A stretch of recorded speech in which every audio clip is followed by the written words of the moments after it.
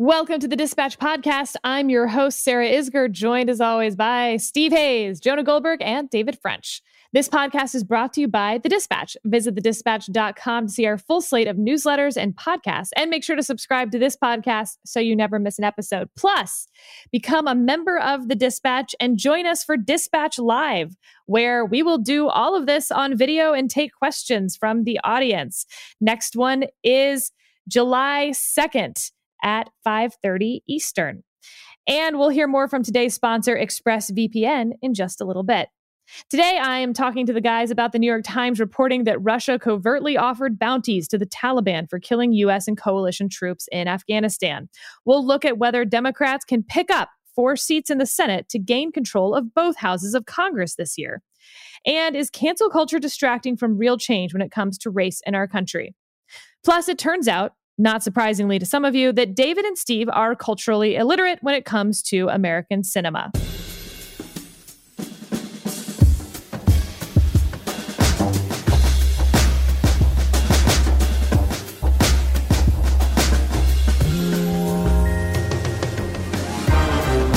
Let's dive right in. New reporting on the story that Russia was paying a bounty to Taliban members to kill U.S. and coalition forces. Today, the New York Times reported that American officials intercepted electronic data showing large financial transfers from a bank account controlled by Russia's military intelligence agency to a Taliban-linked account. This evidence now supports U.S. intelligence that the conclusion that Russia covertly offered bounties for killing U.S. and coalition troops in Afghanistan. Steve, I want to go to you first because there has certainly been reporting that this hasn't been corroborated, that it was contradicted by some intelligence agencies. What do we know at this point, and what do we not know? Well, that's a good way to frame it. We know that there has been some reporting about Russia offering the Taliban and Taliban-affiliated jihadists and criminals bounties to kill U.S. soldiers. You've had Republicans on the relevant committees acknowledge that. You've had Democrats raise questions about it. You've had other Republicans talk about it. You've had basically tacit acknowledgement from members of the administration.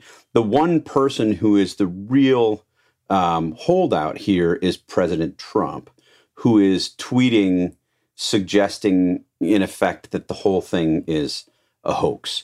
The whole thing is not a hoax. That's just not true. The president does this all the time. We know that there's something there more than a hoax. The question is, what's there? And on that, I think there's a lot that we don't know. You had big reporting. The story broke last Friday in the New York Times, and it was given a ton of attention and, in effect, said Russia's been doing this, trying to undermine the U.S. position and trying to kill U.S. personnel in Afghanistan. The president and the White House have been briefed about this, have known about this, and haven't done anything. That was the takeaway from the initial Times story. And you very quickly had the Washington Post, the Wall Street Journal, some of the networks, overseas papers confirm the basic contours of that story. Over the weekend and in the early parts of this week, you've had bits and pieces added to that. The final piece, Sarah, as you say, is the alleged confirmation of these wire transfers. The story itself, one of the original big clues came during a raid of a Taliban-affiliated person in Afghanistan, where they found a reported, $500,000 in American cash. And obviously that raised a number of questions. It was one piece of a puzzle that they were already investigating. There are reports that some of this had been briefed to national security officials back as early as February, March of 2019. So that's sort of the story in bits and pieces as we know it today. A couple contextual things. The fact that Russia is supporting the Taliban is not new. Russia's been supporting the Taliban for years, pretty intensely since about 2017. You had the commanding general in Afghanistan, General Nicholson, give an interview to the BBC in, I believe it was March of 2018, in which he talked about this very openly and even suggested at one point that there might have been payouts, that there might have been financial incentives for the Taliban to kill American soldiers from the Russians. The Russians have been providing arms, other military equipment. Very clearly, the Russians are working actively against the U.S. position in Afghanistan and doing what they can to help the people who are trying to kill U.S. troops in Afghanistan. That's been true for a long time. And I think for people who want to defend the administration, defend is maybe not the right word, who want to put this in the broader context, that's what they will tell you is, look, it may be the case that these bounties were offered or even paid. It may be the case that that escalates what Russia is doing vis-a-vis the U.S. in Afghanistan, but it's not the case that this is wholly new and that we're just learning about this. I think that's probably right. And I think there's a case to be made that even if you pull the lens back even further, that some of this reporting, exaggerates the significance of these particular intelligence reports. Obviously, they're significant. If we have confirmation, if we have verification of the Russians doing this, it's a big deal. Let's be clear about that. But in the broader context of what's happening in Afghanistan and what's happened in Afghanistan and Iraq, where we've been fighting these wars for the past 2 decades, I mean, the Iranian involvement in killing U.S. soldiers, both financing it, providing arms for that, is much greater than what we're talking about here. Pakistan's role in supporting the Taliban and bringing harm to U.S. soldiers is greater than what we're talking about with respect to Russia here. Last point for me, the thing I think that hasn't been discussed enough, because people are still sort of sorting through the details of the actual reporting and what the findings are. Whatever the case is, assuming that the broad reports are true, this suggests to me a tremendous failure of administration policy on both Russia and Afghanistan. You had Mike Pompeo, Secretary of State, go to Moscow in May of 2019 and return and give interviews saying, look, Russia and the United States have common interests in Afghanistan. We both want to fight jihadists. Potentially at literally the exact time that the Russians are providing this funding for bounties on U.S. troops. But after, a full year after, you had a U.S. general say on the record that Russia's providing arms. So it was very clear back then that that was not the case. It's the kind of claim that you make when your boss wants to improve relations with Russia and get an exit deal with the Taliban.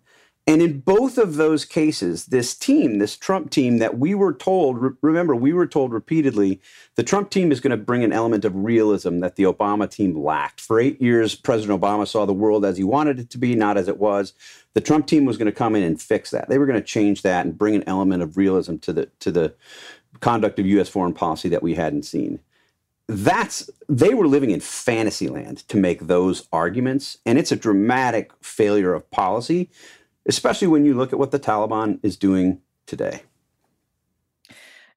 David, I want to come back to the political side. So leave that for our next part of this conversation. But just from a foreign policy angle, you have the Commandant of the Marine Corps saying that while he saw no evidence of Russians offering bounties to kill U.S. troops, the families of fallen service members are entitled to answers about this.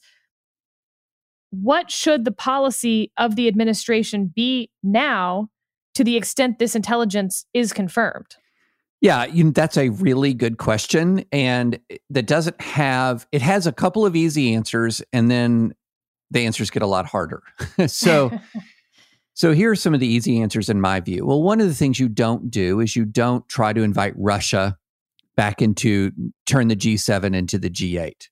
Another thing that you don't do is you don't make a commitment. While all of this is happening, we're also making a commitment to the permanent reduction of forces, American forces in Germany.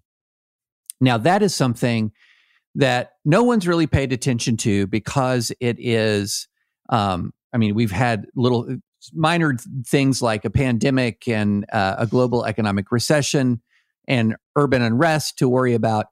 But that is a serious strategic error in my view. And it plays exactly into what Russia wants long-term. It long-term wants the United States to have really if it can't have zero presence militarily in Europe, to have a minimal presence militarily in Europe. And that plays directly into Russia's strategic interests.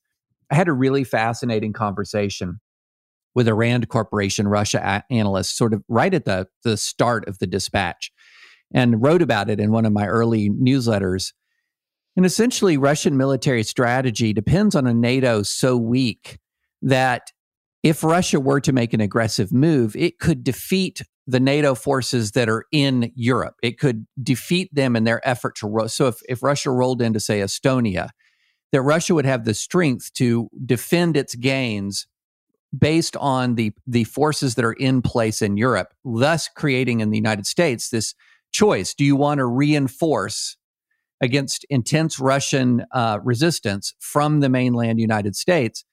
And so these reductions of military force in Europe are serious. This is a serious matter. So that's the easy answer. The easy answer is, well, you don't bring Russia back into the G7 and you don't reduce your troop presence in Europe. I think the harder answer that we have to realize is that, when you're faced with a Cold War-like struggle with a nuclear armed power, even though Russia is certainly less formidable than the Soviet Union was, you don't have a huge number of great options. You can certainly say, well, we're going to at least temporarily beef up, even if modestly, forces in Europe, or we're going to send a battalion on a rotation through Estonia. You can certainly consider sanctions. You can denounce publicly. You can engage in targeted bombing raids against the Taliban as much as you can find them, the Taliban units that you hold responsible. There are a number of additional things that you can do, but the fact of the matter is that we have to realize that there's nothing that we can do there's nothing that we can do without risking dramatic escalation that could certainly indefinitely put a stop to the practice. That was one of the quandaries of the Cold War, was that, you have the one thing that is unthinkable is a general conflict between these two powers. And so then therefore the strategic dilemma was always, how do you put pressure on this foreign power without risking an uncontrollable escalation? And that often leaves policymakers without great options. But I do think you do have at least one really good option here right now to say today, tomorrow, that permanent troop reduction that we had promised? No. And instead of a permanent troop reduction, we're going to send more troops maybe to Poland or to Estonia. Jonah, from a practical standpoint, what about those who argue that this is how this works in a realpolitik sense? We helped the Mujahideen against the Russians in the 79, early 80s fight that was going on there. And so, now the Russians are helping the Afghanistan folks kill our guys. This is how countries have proxy wars. Oh, I certainly think there's some truth to that. I mean, there are also some assumptions in there that are, problematic is probably the wrong word, but Russia is not the Soviet Union anymore, right? And it tells you something that Putin thinks that if Putin's position is, hey, they did it to us with the Mujahideen, we'll do it to them, with the Taliban, that tells you a lot about his worldview, about how his Russia really is a successor state to the Soviet Union. At the same time, there also has to simply be, and it's like, look, there are spy swaps, there are all sorts of things that are done that, so long as they don't become public knowledge, you can have a pretty cynical, mercenary attitude towards. The second it becomes public knowledge, you have the problem, as part of realpolitik, of losing face. And if the Russians are in fact doing this, it is a humiliation and an affront to the United States of America that you might be able to tolerate in secret as you get them to cut it out, or you get some payback from them, below the radar. But when it becomes common knowledge, then it becomes an issue of essentially national honor, and that's part of realpolitik too. Most countries do not go to war simply over material interests, despite what all the neo-Marxists say. They often go to war over issues of pride, of honor, and the rest. China wants to take back Hong Kong, not because it's like crucial to its economic model. They want to take back Hong Kong because they think it's an affront to their status as the regional hegemon and all the rest. The same thing with Taiwan. So I think you make a perfectly fine point. It's kind of moot once it becomes well known, and it also becomes a major political problem for Donald Trump because the guy keeps saying it's good to have a good relationship with Russia.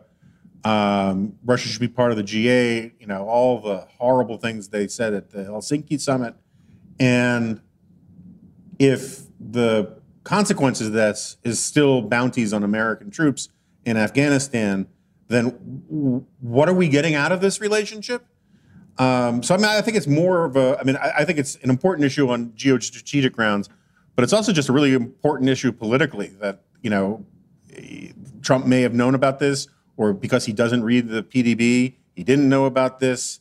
And it gets to just sort of whether it's an indictment, as Steve puts it, of the administration strategy, or if it's just an indictment of administration competence, it's still a big story. Steve, that's a good point that Jonah raises. I am not clear on exactly what the White House's line on this is. We have 2 tweets this morning from the president. The Russia bounty story is just another made-up fake news tale that is told only to damage me and the Republican Party. The secret source probably does not even exist, just like the story itself. If the discredited New York Times has a source, reveal it, just another hoax. That to me makes it sound as if he's saying that the White House line is that none of this is true. Mm-hmm. But then there's another tweet that says, no corroborating evidence to back reports, Department of Defense. Do people still not understand that all of this is made up fake news media hoax started to slander me and the Republican Party? I was never briefed because any info that they may have had did not rise to that level. Well, that's different then. That's saying that the hoax is that he wasn't briefed, but that the intelligence could be correct. Do you have a sense of where the White House is going to go? Either the intelligence doesn't exist, it's a hoax, the story is false, or the intelligence exists, but to perhaps the more subtle point you were making, it's not particularly new, and therefore maybe he wasn't briefed on it. Yeah, so I think the problem is there is no White House line, or if there's a White House line, it's the line that the president articulates. And some of his very top people are out of step with it.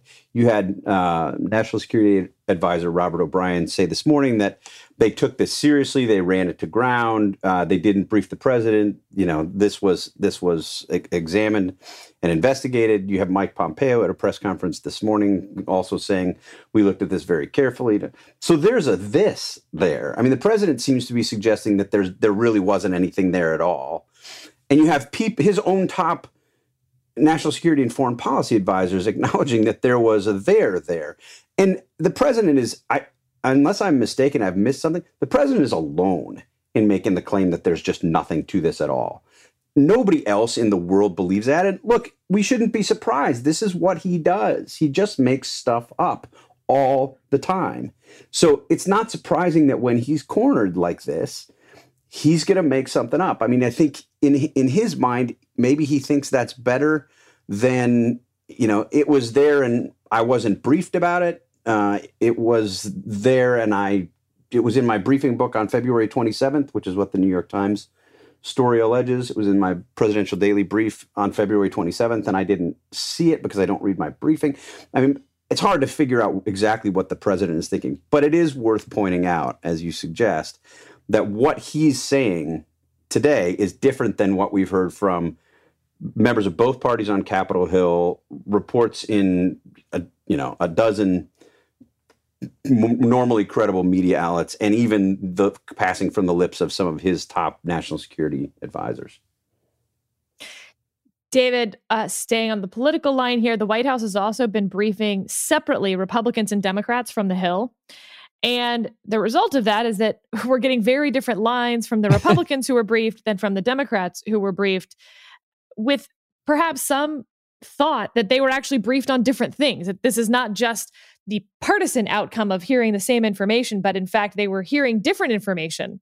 The Democrats saying that they were given no substantive information about intelligence at all, and the Republicans saying that, in fact, the intelligence agencies had not come to a consensus on the matter. this sigh. This seems to fall into sort of the great sort problem, but is it a strategic move by the White House to throw more dust in the air? Can I just make a quick clarifying point, David, before you answer that? There have been some Republicans who have suggested that what they heard in these briefings are troubling, right? You have Ben Sasse make a comment to, who was not at the White House briefing, but is on the Intelligence Committee, make a comment to the New York Times suggesting that this is problematic and we really need to learn more. You have Liz Cheney and Mac Thornberry, two senior Republicans on the House Armed Services Committee, who attended the White House briefing for House members on Monday, emerged from that briefing with a different line than many of their colleagues who said, yeah, this is, much ado about nothing. Cheney and Thornberry put out a statement and said, this is a problem. We really need to learn more. We need to dig down. Sorry, just a clarification. Well, and the Liz Cheney point's interesting because this is not the first time she has broken from the president. This is someone who's moving up in leadership on the House side quite quickly. We'll talk about polling later on, but an interesting note to make on Liz Cheney. Yeah, I mean, everything is unfolding as everything has unfolded before, and will continue to unfold throughout the rest of this administration. And you have several strands. One is, what is the actual truth of the matter? And I think Steve has laid out a great explainer of what we know and what we don't know. And what we know is, from a geopolitical standpoint, quite troubling, putting aside for the moment the Trump administration response and what Trump knew and when he knew it. And so, the focus of serious and sober-minded policymakers at this point should be the what now. And the secondary focus should be, what did Trump know? And so, I think that's where, you see a Senator Sasse, it's where you see Cheney is, okay, based on everything that we have, this is a serious matter. Let's take it seriously. What is going to be the American response? And let's take a look at what the administration has known and what it's done, which this is the serious response. Then you have the extremely political response, which is sort of along the lines of, oh, look, the New York Times report and the Wall Street Journal report about this are not exactly right. Fake news, hoax, here we go again. When the fact of the matter is, in almost every case where you're going to have a complex story that is relying on anonymous sourcing, and you're going to have some inconsistencies, you're going to have some revisions. The more this gets fleshed out and the more you learn and the more the truth percolates up through the bureaucracy. And that's where sort of the stalwart Trump defenders are going to focus on each and any given inconsistency. And then they'll also focus on the leak itself, which again isn't going to the core American strategic problem emerging from this reporting. So, look, I don't know what the president knew. I don't know, and when he knew it.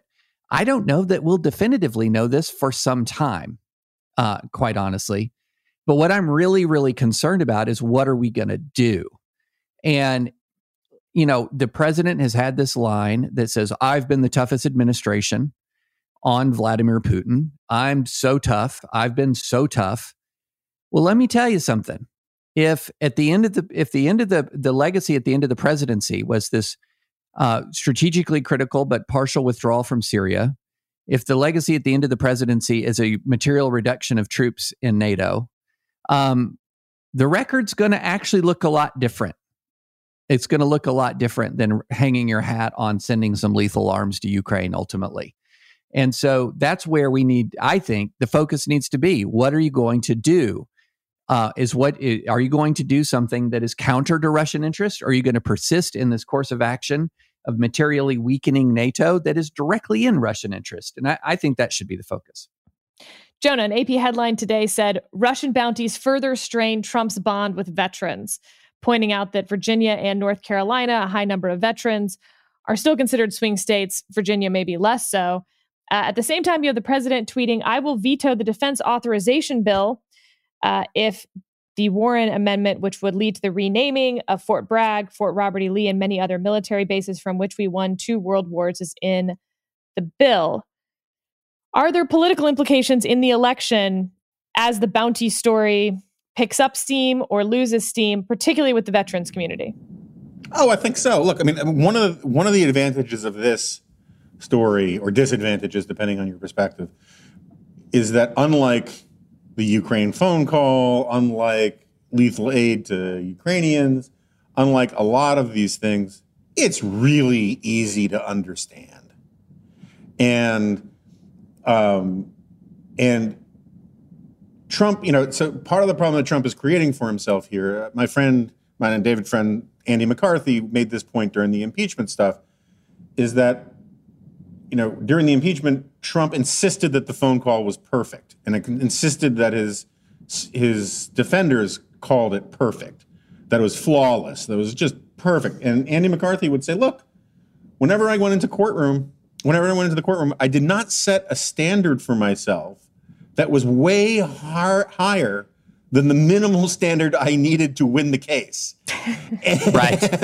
And so, Andy's point was, he was sort of pulling his hair. It was like, look, just say, look, I can understand why the call wasn't, why some people think it wasn't perfect, and why there were problems with it. And in hindsight, I wish I had said it differently, yada, yada, yada. But give people room to sort of criticize it while at the same time saying it doesn't rise to the level of impeachment. Trump is creating that exact same problem for himself, or an analogous problem for himself, by just saying this is all fake. The second you sort of set the standard and say there's no truth to this whatsoever, all you have to do is for his critics is to provide some truth, that it's some evidence that it's true, and people will understand that. And so I think that that's part of the problem for Trump, is that this is really understandable, particularly for veterans, particularly for people who serve. And this gets into stuff we were talking about last week, is that Trump's coalition that won in 2016 is just a lot smaller now. And he can't afford to start losing veterans. If I were Donald Trump and I was watching, we don't have to get into the weeds on this, but if I was Donald Trump watching Fox, seeing Tucker Carlson essentially, throw me under the bus, it would cause me grave concern, because he doesn't have a lot of room for error. And with the Confederate base names and all these kinds of things, he is still suffering from his winner's bias, and he thinks the solution to his problems is to double down on the behavior that got him there. He can afford to lose 10 points of support in Mississippi, right? He's going to win the state by 20 points. If he loses 10% of that vote while picking up 5% in the suburbs in Pennsylvania and in Michigan, that is a great deal for him. But he behaves as if he thinks running up massive tallies among constituencies that are already going to vote for him in the Electoral College is to his advantage. And the way he's handling this is not ideal. Well, let's transfer then into more of the politics of the politics here. So some good news coming out of the economy. Washington Post headline: stocks close out best quarter since 1998, clawing back most of Q1 losses. CNBC: manufacturing bounces back stronger than expected in June. Consumer confidence higher than expected. So in that sense, with the president and Republicans running on the economy, those should all be great numbers. But then we have the Pew Research Center with a new survey out. Almost 90% of Americans say they are dissatisfied with the state of the country. And diving into the Republican side of that, until June 30th, Republican satisfaction with the state of the country had stayed above 50%. The latest survey shows 19% of Republicans and those who lean Republicans are satisfied with the direction of the country. 63% of Republicans say they feel angry about the state of the U.S. 56% of Republicans say they are fearful about the state of the country. Only a quarter of Republicans say they feel proud when thinking about the country in its current state. Dave Wasserman of Cook Political Report noted something this morning. When President Trump took office in January 2017, there were 241 Republicans in the House. Since then, 115, 48%, have either retired, resigned, been defeated, or are retiring in 2020. Or were eaten by wolves. There was that wolf eating incident. We've talked about Biden versus Trump quite a bit, but I want to spend a little bit of time on the Senate races today. Right now, Republicans hold a 53-47 majority in the Senate. That would mean that Democrats would have to get 4 seats to gain control. 3 seats plus the vice presidency. However, there's 2 Democratic seats that are up. Alabama in particular, Doug Jones's seat looks like it will probably go back to Republicans, in which case Democrats need 4 pickups, 4 Senate seats to get from Republicans plus the presidency to take control of the Senate, something that seemed a pretty far off hope in 2016, for instance, looking at 2020. And yet the polling in these states is pretty abysmal. In Arizona, nearly a 10-point margin with Martha McSally behind. In North Carolina, 10-point margin with Thom Tillis behind. You have Georgia, 2 seats up in Georgia that are both held by Republicans right now. You have Iowa with Joni Ernst losing ground. And then you have Kansas and Montana, reliably Republican states, but that are polling very, very close all of a sudden. Steve, are Democrats poised to take back the Senate? Yes, absolutely. If the election were held today, I think Democrats would take back the Senate and win pretty decisively. And that's not just my opinion looking at the polls and these races from a distance. It's the opinion of the people that I've talked to who are working on these races. To say that there is alarm inside the Republican Senate caucus would be to understate things. And if you talk to Republican consultants working on these races, they can't believe some of the numbers they're seeing. Just extraordinary losses for Republicans in public polling, in internal polling, all following the collapse of Donald Trump's standing over the past 6 weeks. Yeah, I think there's a huge problem. And the thing to watch for as we continue to monitor this closely is whether some of these Republicans get more aggressive in distancing themselves from the president. You've already seen, not necessarily in the political context, but you've seen some Republicans seeming to feel more liberated in challenging the president on some of this stuff and taking a little bit of a different position, whether we're talking about the virus, whether we're talking about the Russia bounty story, whether we're talking about the protests. There's been some separation, and it's no longer kind of the default that Republican office holders feel like they need to be in lockstep with the president. Certainly those in red states, if they're making a political calculation, are likely to continue to follow the president.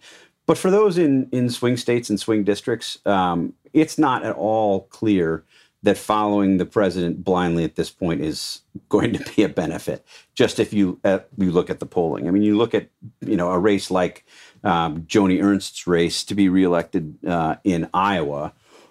That was a state that Donald Trump won by 7, 9. I should know this.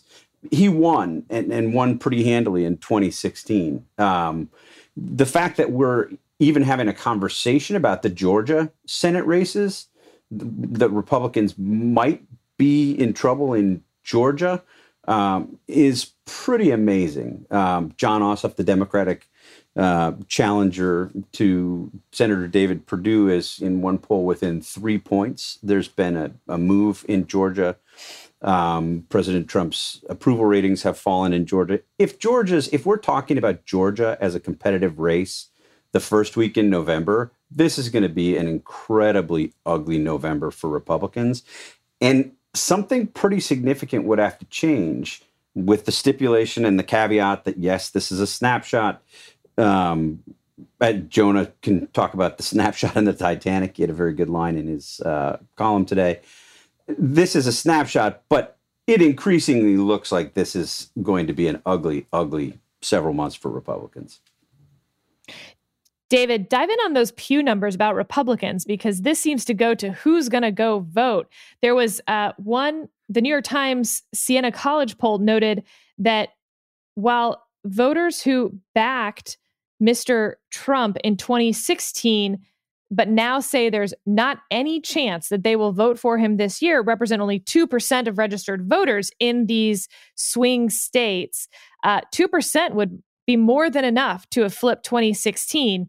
Combine that with these Republican numbers, especially the 50% satisfaction with the state of the country down to 19% satisfaction state of the country among Republicans. Are we just going to see Republicans stay home? It's a great question. I mean, I keep going back to something Jonah said in the last Dispatch podcast, which was, look, it could get closer. I mean, I think if you're going to say, where's the smart money going to bet? Where are you going to bet the smart money, given the close polarization of our country, given this state of not really 50-50 division, but more like, say, 52-48, 51-49 between right-leaning, left-leaning, et cetera, et cetera. A lot of smart money would say this is going to get closer as we get closer to November. But it is not difficult to imagine it getting worse for Trump before November. And when you look at numbers like the Pew poll, you see right there in front of you the seeds of this getting worse. When you have only 19% of Republicans saying they are satisfied with the way things are going in the country, that does not scream 4 more years. And so, when you're seeing these numbers popping up in these Senate races, there's a chance here that what you're going to have is sort of that Trump magic just starts to melt away completely. There has been, as a result of the surprise victory, and it was a surprise victory that didn't defy national polling because the national polls were pretty accurate about the 2016 popular vote, but it defied some state level polling. For a long time, Republicans have just not really believed the polls. They have looked at sort of Trump's consistently low approval rating and yet still had extraordinary confidence about what 2020 is going to be like. Just extraordinary confidence. You talk to smart people who are hardcore MAGA, and even in the days when he was bumping along in 43-44% approval, they just had extraordinary confidence in 2020. And there was just almost this magical feeling about what Trump can accomplish and how the media just doesn't get it. It doesn't get the base. It doesn't get him. It will never get him. We're going to win. And I think a lot of that veneer of confidence is being shed right now. I think a lot of that sort of sense that he has this formula is falling away. And when there are politicians that when they lose that, they hit a tipping point. They will start to see accelerating losses. And I do wonder if that is possible, especially as, and we haven't even talked about this, the coronavirus. I mean, if you're talking about 40,000 plus, 45,000 plus daily diagnoses, and selective reclosings in parts of the country, Texas with bars and other places, closing some businesses that have reopened, it starts to make this sort of V-shaped, not just V-shaped economic recovery, but sort of V-shaped recovery and confidence in the country that casts that into doubt. And so I still think the smart money would say there's going to be some tightening just because of the background level of division in this country. But it is looking more and more plausible that what you're going to face is continued decline and maybe significant continued decline. Jonah, are we about to see Republican Senate candidates start Heismaning the president in the White House? It's funny. I think we are seeing it to a certain extent, but it's very understated. I mean, Steve referenced it slightly. We now see Mitch McConnell, all these guys come out and say, even Kevin McCarthy, saying, I know he's not a senator, but he's an important bellwether. He might as well be literally a canary in a little cage at the bottom of a coal mine. And they're all saying, wear a mask, do it for your country, do it for the 4th of July, do it for patriotism, all of these things. And we know that Donald Trump doesn't like that. They don't have to say that the president is wrong. It just undercuts his messaging over the last 6 months. And, the Senate guys, and I've had conversations with them about this, is that they have different constituencies to worry about because they have to overperform Trump to win. And so in states where suburbs really matter, they have to have one message for suburbs and another message for the more rural parts.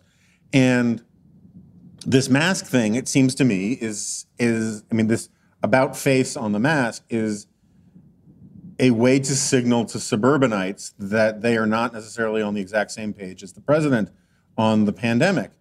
But it's also just sort of highlights. I wish I meant to look up the numbers so I could have them handy. People forget in 2016, a lot of senators basically had coattails for the president, not the other way around. A lot of senators overperformed Donald Trump. I remember Rubio did. Portman, I think, did. I mean, I can't, again, I don't have it in front of me, but a half dozen or so of the big Senate seat wins in 2016 for Republicans, you saw Republicans doing 7, 8, 9 points better than the president. That's not true right now, which is partly a sign of how the Republican Party has shrunk under Donald Trump and how badly the suburbs have been lost for the Republicans. Trump is now overperforming a lot of these senators. If on election day, Cory Gardner gets the same percentage of the vote as Donald Trump did, he loses. Just flat out loses. He must overperform the president. So must, Susan Collins or all those, type folks who are running. And the only way you can do that is to start signaling to the voters that you need that will never vote for Trump that you are not necessarily on the same page every single day. The interesting political question is, will Trump let them? Right? Will Trump give these people the room to run the races that they need to run when they are not, when it means sort of dissing or at least not singing the praises constantly of Donald Trump? And, and this gets to this point that I've been making of late. People keep saying, I know this is more appropriate for last week, but I started thinking about it when we did the podcast last week. People keep saying, oh, once Biden gets out of the basement, it'll become, and I've seen Ari Fleischer, I've seen John Sununu, I've seen basically every graybeard political consultant who appears on Fox for the last week say some version of this. And I'm not saying it's wrong and it's thinking, but it's that, oh, Trump's in trouble right now because it's a referendum on Trump. What Trump needs is to make it a choice. It means to make it a choice between Trump and Biden. This is what Hugh Hewitt was saying to me this morning. This is what everybody says.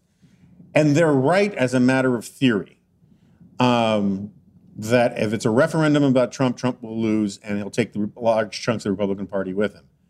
Where I think they have it wrong, or I'm starting to think they have it wrong, is that Trump is at all interested or capable of making it a choice. He wants it to be a referendum on him. He wants to make everything about him. He wants to make the question, him the center of the spotlight. And so like that question that we got on Friday from Sean Hannity or Thursday, asking Trump what his second term agenda would be, which is the mother of all softballs. It is a softball that if it were physically instantiated in this reality, you could see from space. Right? It is the softball that every politician running for re-election wants to be asked. Given Hannity's relationship with the White House, it is no doubt was told to them that he was going to ask it, if not requested of Hannity to ask it. And Trump completely buttered it with this weird seminar on the word experience and then going after John Bolton. And I think it's because he really wants the election to be about himself. And if he succeeds in making it about himself, it really doesn't matter very much what Joe Biden says or does when he gets out of the basement with his new, skin suit like he's been making, like Buffalo Bill from Silence of the Lambs. He puts the lotion on the skin. He puts the lotion on the agenda. I think Jonah's actually giving Trump too much credit, which he always does, of course. I don't think Trump is even giving it that much thought. I think this is just all ad hoc. I don't think he's thinking, I want this to be a referendum on me. I don't want this to. It's just, he doesn't give it this kind of thought. He but thinks that's sort of my point. He is incapable of thinking that this, like when he's asked, what's your agenda? He doesn't want his election to be about an agenda. He doesn't want his election to be about how his agenda is better than Joe Biden's agenda. He wants it to be about him. Remember in 2018 when he gave that press conference, which was one of the most sort of ungracious things in the history of American politics, where he first of all, he gets shellacked the way Obama got shellacked in the midterms. And rather than admitting it was a loss or anything about him, he runs through the names of all the Republicans who lost and said they lost because they didn't embrace him. Did not embrace, right? That's who the guy is. And the idea that he's going to run some alternative disciplined campaign about Biden's agenda, I'm increasingly skeptical about it. Well, let me then ask for y'all's quick reaction on let's make it a choice. Let's assume that Steve is right, that the polling is accurate and the Democrats are able to pick up. They'll lose Alabama, but they'll pick up 4 seats plus the presidency, meaning that they have control of both houses of Congress and the presidency. Steve, what is the first legislative priority of that Democratic-controlled government? That's a very interesting question. One of the things that Joe Biden has been able to do by remaining in his basement, as Donald Trump would have it, is not really lay out much of a positive agenda. He's betting that this is a referendum on Trump, and he's the not Trump, and that puts him in a good position. So he's doing as little as he can to either potentially frustrate or anger the lefty base of the Democratic Party. But he hasn't, at the same time, I would say, gone out of his way to do much to court independents who might be willing to move to, who polling suggests have already moved to Joe Biden, or soft Republicans who are willing to vote for Joe Biden. So I'm dodging your question. I don't know the answer to that question. I don't have any idea what their first thing would do. I know there's concern. Well, I'll just leave it there. I don't know. And can I give an answer of here's what they do, here's what they'll do if they're smart, and here's what they'll do if they're dumb. I think if they're smart, what they'll immediately do is begin to enact additional stimulus legislation. If it hasn't been enacted in the latter part of the year, the economy is unlikely to be fully recovered, highly unlikely to be fully recovered. That would be a popular measure that would almost certainly not be filibustered. Perhaps some police reform legislation that couldn't have made it through Republican Senate. Do 2 things that are popular that could impact real people real people in their real lives. What they'll do, I think, if they're dumb, is immediately get into a fight over abolishing the filibuster to enact the sort of broader social legislation parts of the Biden agenda. And that very well may happen, because if Biden wins, and if he wins big, and if they take this, and Democrats take the Senate, there's going to be a lot of pressure from the left to say now is the time, because if we can't enact our agenda with a victory this sweeping, when can we ever enact our agenda with the filibuster? Get rid of it and let's go to town. And I think that would be an incredibly divisive way to start a new term after a big victory. But it's not outside the realm of possibility.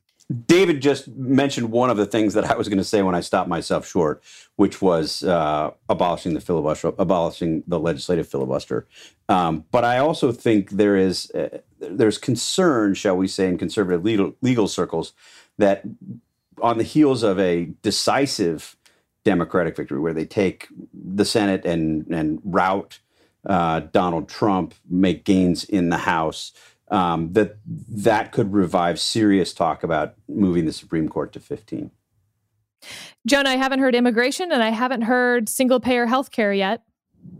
Yeah, I mean, I think those would be part of the broader agenda, but like a first 100 days thing. Yeah, I think that Biden's instincts are still fairly institutionalist when it comes to the Senate. I don't think he would want to go after getting rid of the filibuster. I think Schumer would be persuadable on that, given how much Democrats paid a price for the Harry Reid games, with judicial appointments under Trump. And it's entirely possible that the political climate will be very conducive for the sort of economic package that David's talking about. Biden's basically running on a platform of return to normalcy. So it would make sense for him in all sorts of ways in his first 100 days not to amp up polarization by doing these Hail Mary passes for, packing the Supreme Court and all these things, particularly when their chances of actually succeeding would still be pretty low.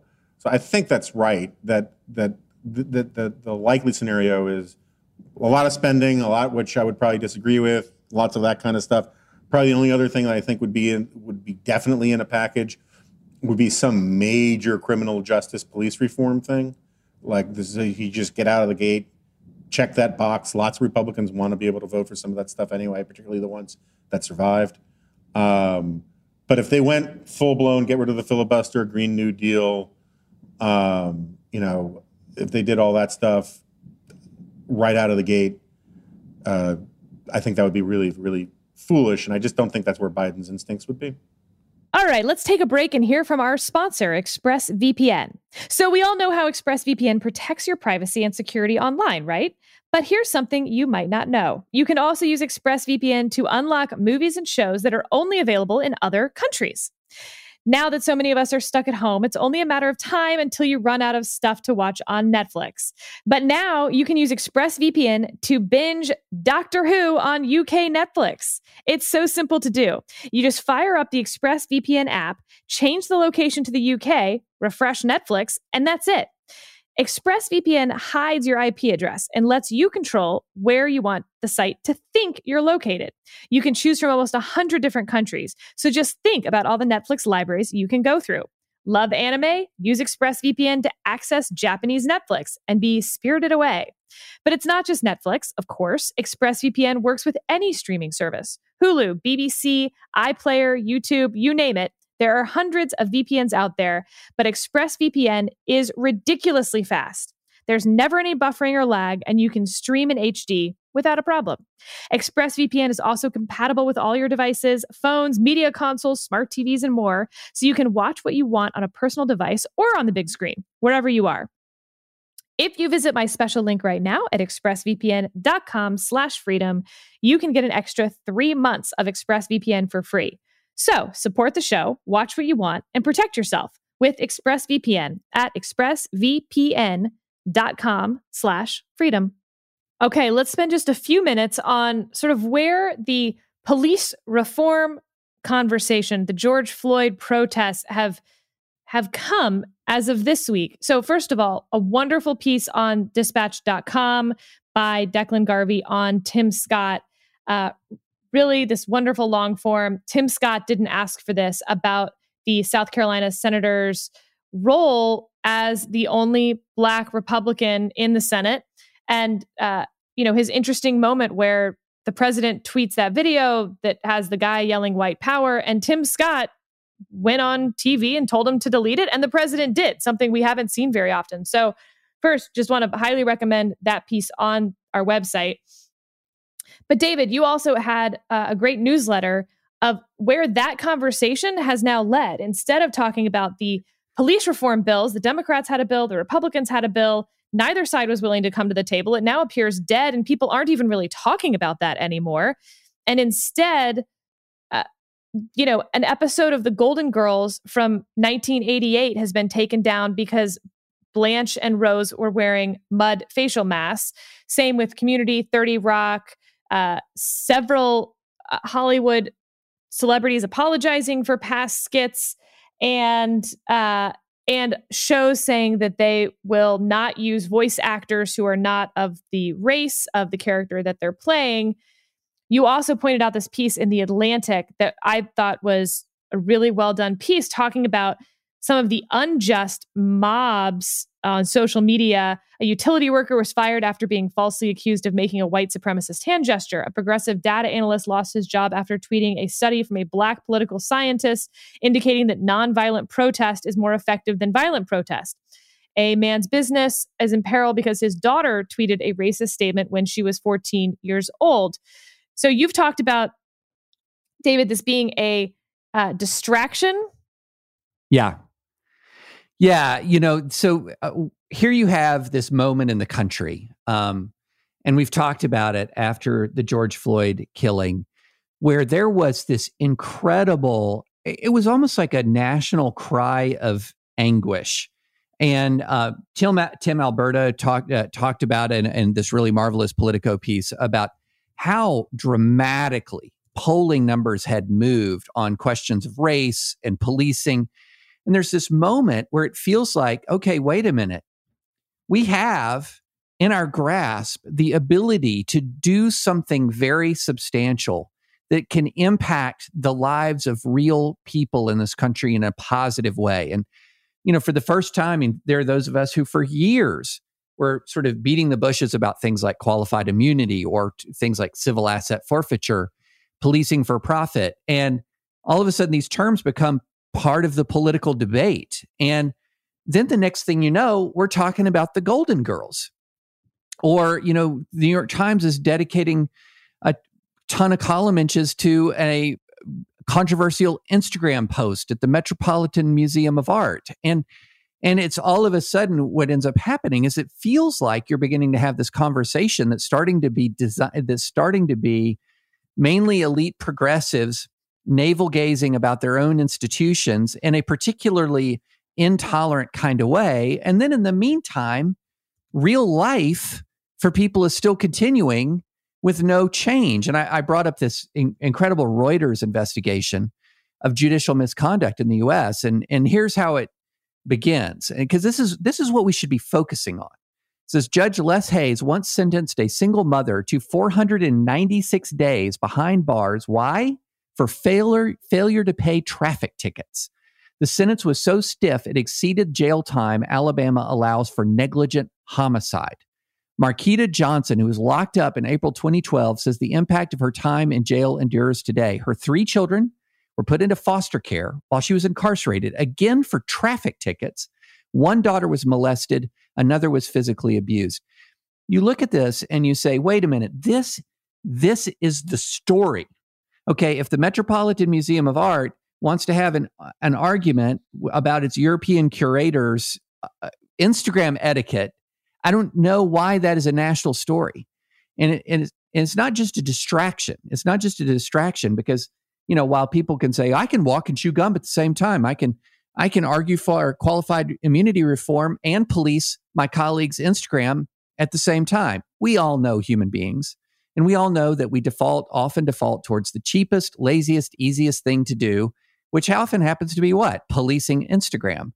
But then the other thing that happens is when the media starts to focus on like Golden Girls episodes or episodes of 30 Rock, what does that tell a huge number of Americans who are sort of skeptical about the argument that there's a systematic problem in this country with the legacy of racism? It says when you're seeing the media day after day dominated by these microaggression stories, then a lot of Americans are saying to themselves, if that's what you're upset about, if that's your argument about what's wrong with America, then the fight over racism and the legacy of America's racist past is over. It's won. I mean, if we're just talking about these microaggressions. So I just think it's a completely negative development. It's intolerant. It further crushes the culture of free speech in this country. It's a distraction from real people's lives. And in the emphasis given to all of these microaggressions, it's actually deceptive. It causes people to believe that the problem in this country is something different than what it actually is. So I'm looking at this development with increasing alarm.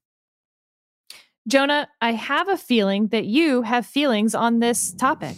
I do. I agree entirely with David about if you're actually focused on trying to fix things or make improvements in people's lives and improve the law to reflect upon the moral center of these protests, then getting your dress over your head about a quarter-century-old episode of Golden Girls is probably not the best way to go. The one that actually enrages me more is the episode of Community that they're banning, which was the Advanced Dungeons and Dragons episode where Chang puts on blue face makeup to be a dark elf. And that was considered somehow racially insensitive. Jonah, they're coming after Dungeons and Dragons? Well, it was a special episode of Community based on Dungeons and Dragons, but they're going after orcs.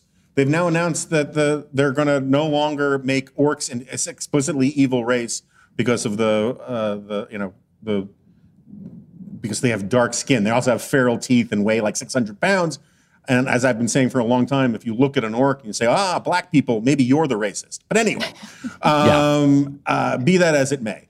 I think that this is much more has to do with the fact that large numbers of elite people are in a spiritual crisis, that anti-racism serves as basically a secular religion because they are not allowed in their cultural circles to have access to actual traditional forms of religious expression, and they're losing their minds. And when you tear down and behead the statue of an immigrant who came to this country who has no ancestral, liability for slavery, who signs up to catch slave catchers, which we are now told are the precursors of all modern policing, which is just not true, and then joins the Union Army, fights valiantly, and ultimately gives his life. And mobs tear down this Hans Christian Weg. They tear down the statue in Wisconsin, decapitate him, and throw him in a lake. We are not talking about reasonable people any longer. And this, I think, kind of just needs to burn itself out. We need to run through it. I mean, it's a very interesting experience for me having a 17-year-old daughter who spends way too much time looking at Instagram stories from her friends and her peers. And the other day, she turned to me while I was driving and said, they're saying that Abraham Lincoln shouldn't get much credit for the Civil War and for freeing the slaves.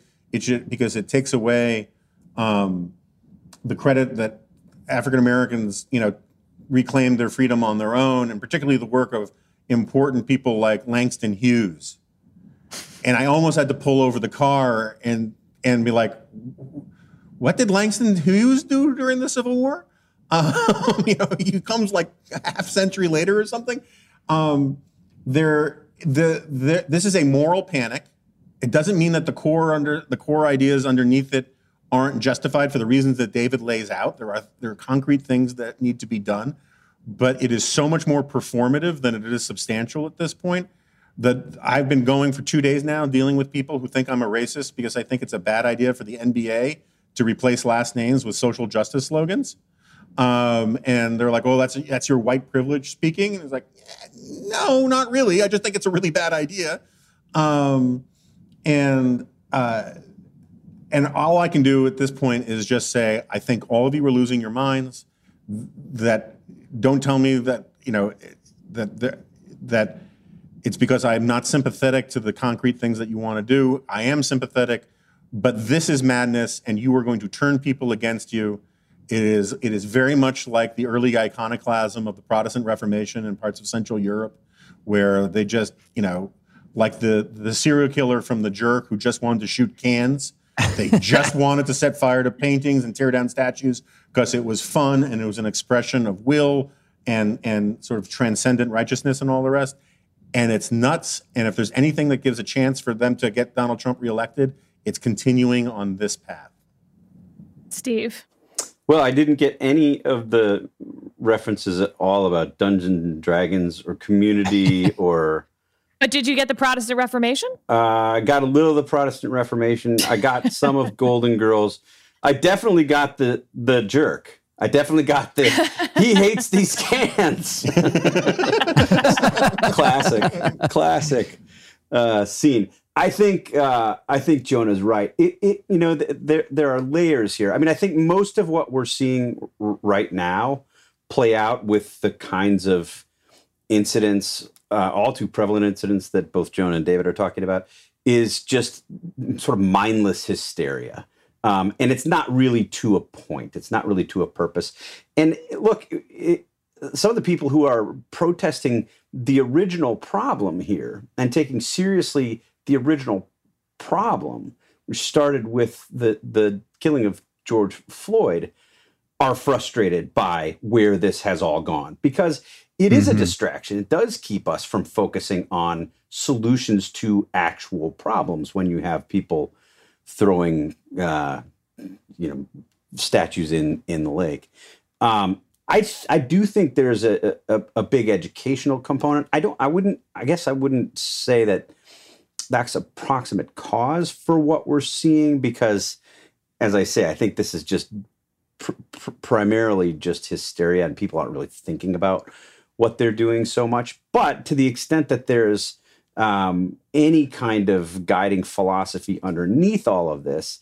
It's this kind of ignorance and nihilism that we've seen about our actual history, that we've seen come to dominate the way that our kids are taught about what happened in the United States. And it is the case that, a lot of young people don't understand the sort of moral dilemma that Abraham Lincoln faced because they haven't been taught about it.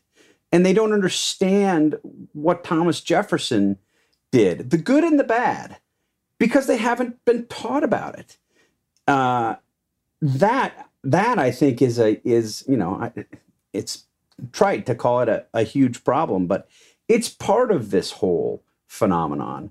I don't think it's what's driving it because, as I say, I think this is just sort of mindless hysteria, but it's a part of the problem. And I think once we move past the kind of insanity that we're seeing now and get back to the point where maybe we can have a discussion about what solutions are, I think that has to be part of that discussion because it'll be important. Can I add to something that Jonah said, which I think when Jonah brought up a sort of a religious impulse element to this, I think that's a really good way to understand this. If you grew up in, as I did, and continue to live in, I grew up in a fundamentalist religious tradition, still belong to a very theologically conservative church. This looks like a religious argument. This is like the Harry Potter Wars. If the Harry Potter Wars were fought by the people who ran Harvard and the New York Times, where you have these incredibly intense arguments, emotional arguments, where to those who are arguing, the stakes are very high, but everyone outside of it who's not in that particular faith, it's just inscrutable. It's just, what are you guys doing? But in the meantime, when you're in that bubble, for those who are in that bubble, there's this intensity to it that is difficult to explain. I mean, it's like, there was a while where, there was the question in some churches were like, where were you during what did you do during the Harry Potter Wars?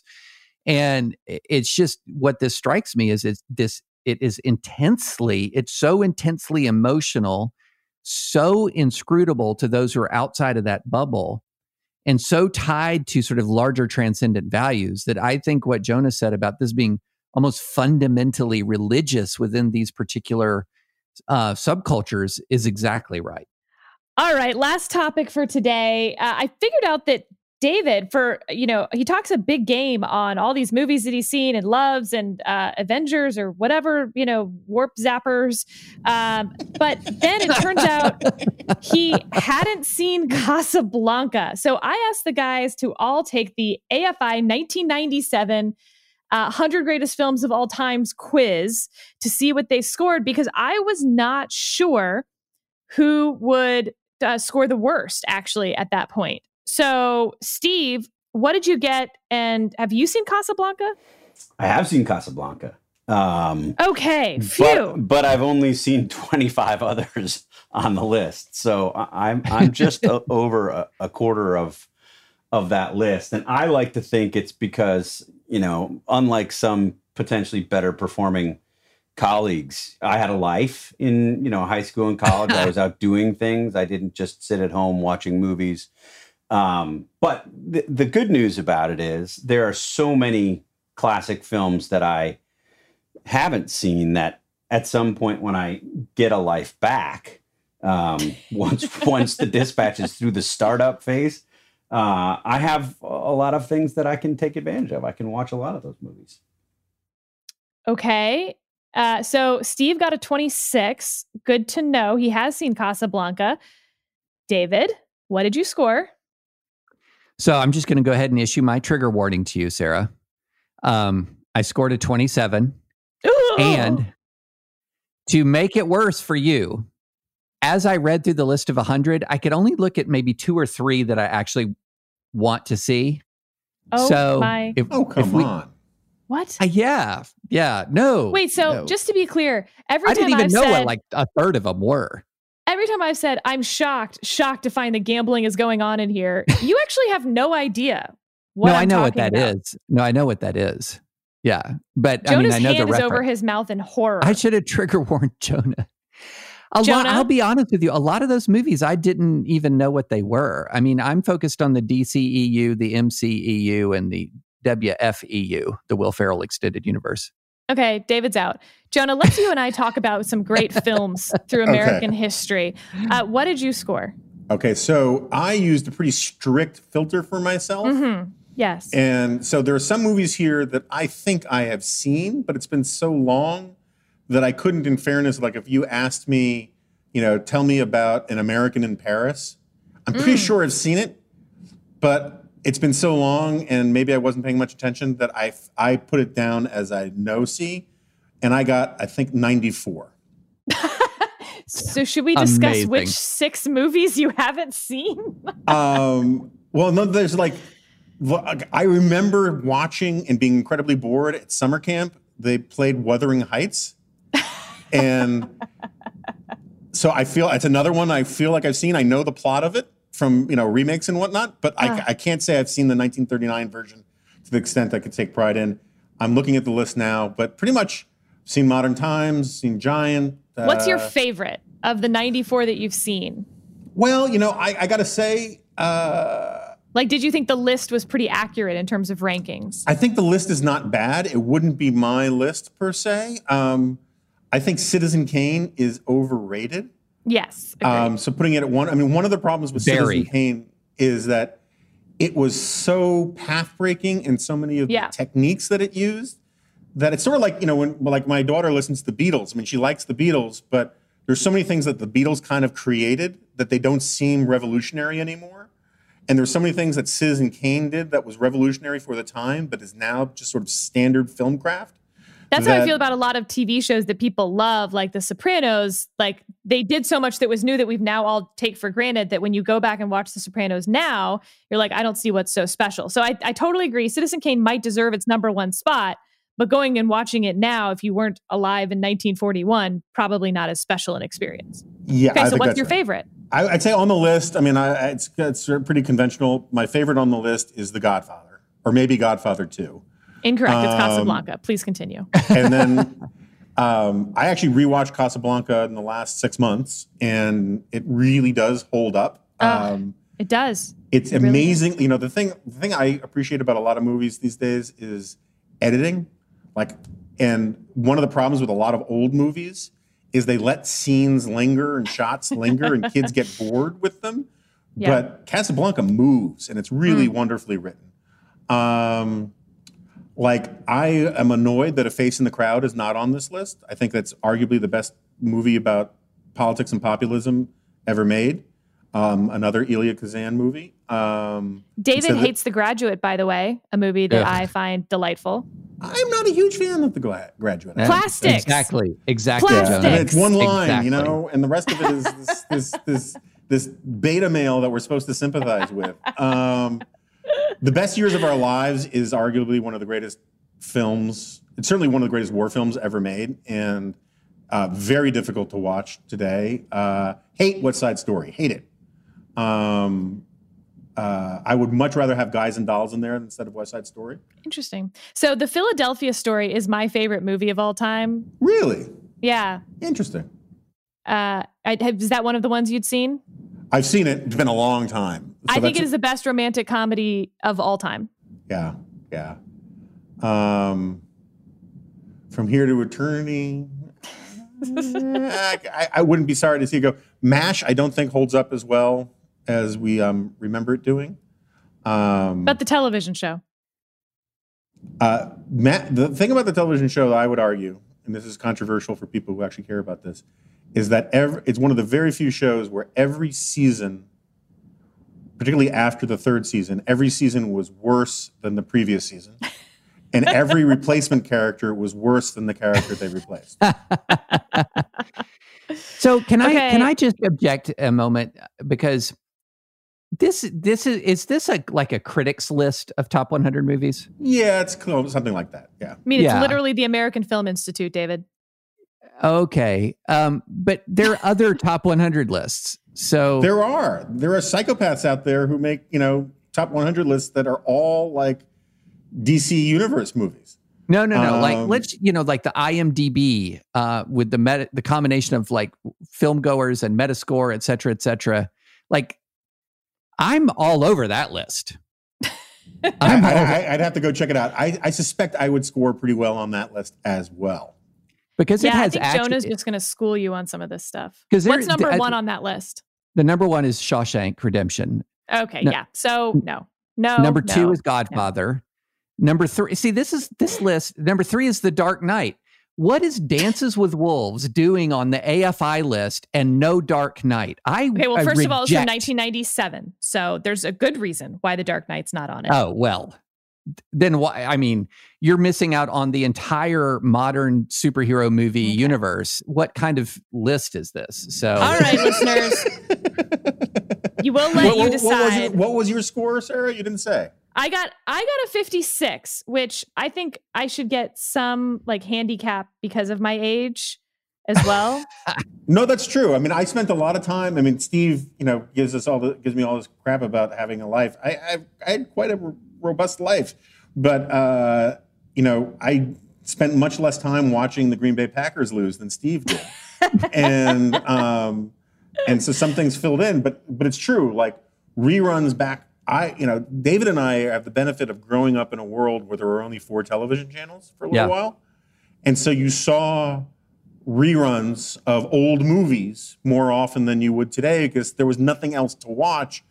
If you had a chance to watch TV. And so like, also some of these came out when you could see them in theaters when I wasn't alive. True. There's that too. But like, I'm sure David and I are far more competitive with each other on like Godzilla movies because those were things that were on, you could catch on broadcast television. Yeah. Back in the day, like the 4:30 movie was a big part of my life. You come home from school and it starts at 4:30 and it had all the Tojo productions, as well as the competing Japanese production company that had Gamera, which was the flying turtle that had jet flames coming out of its leg holes when it pulled its body inside. Love that guy. So there's that. Okay. Well, listeners, as I said, we'll let you make up your own mind on best movies, but it's clearly Casablanca and the Philadelphia Story, despite really what anyone else says. Please consider joining us for Dispatch Live. Become a member. We'll be doing this all on video tomorrow. And thank you so much for making it this far. We hope you're having a great week. We'll see you again next week.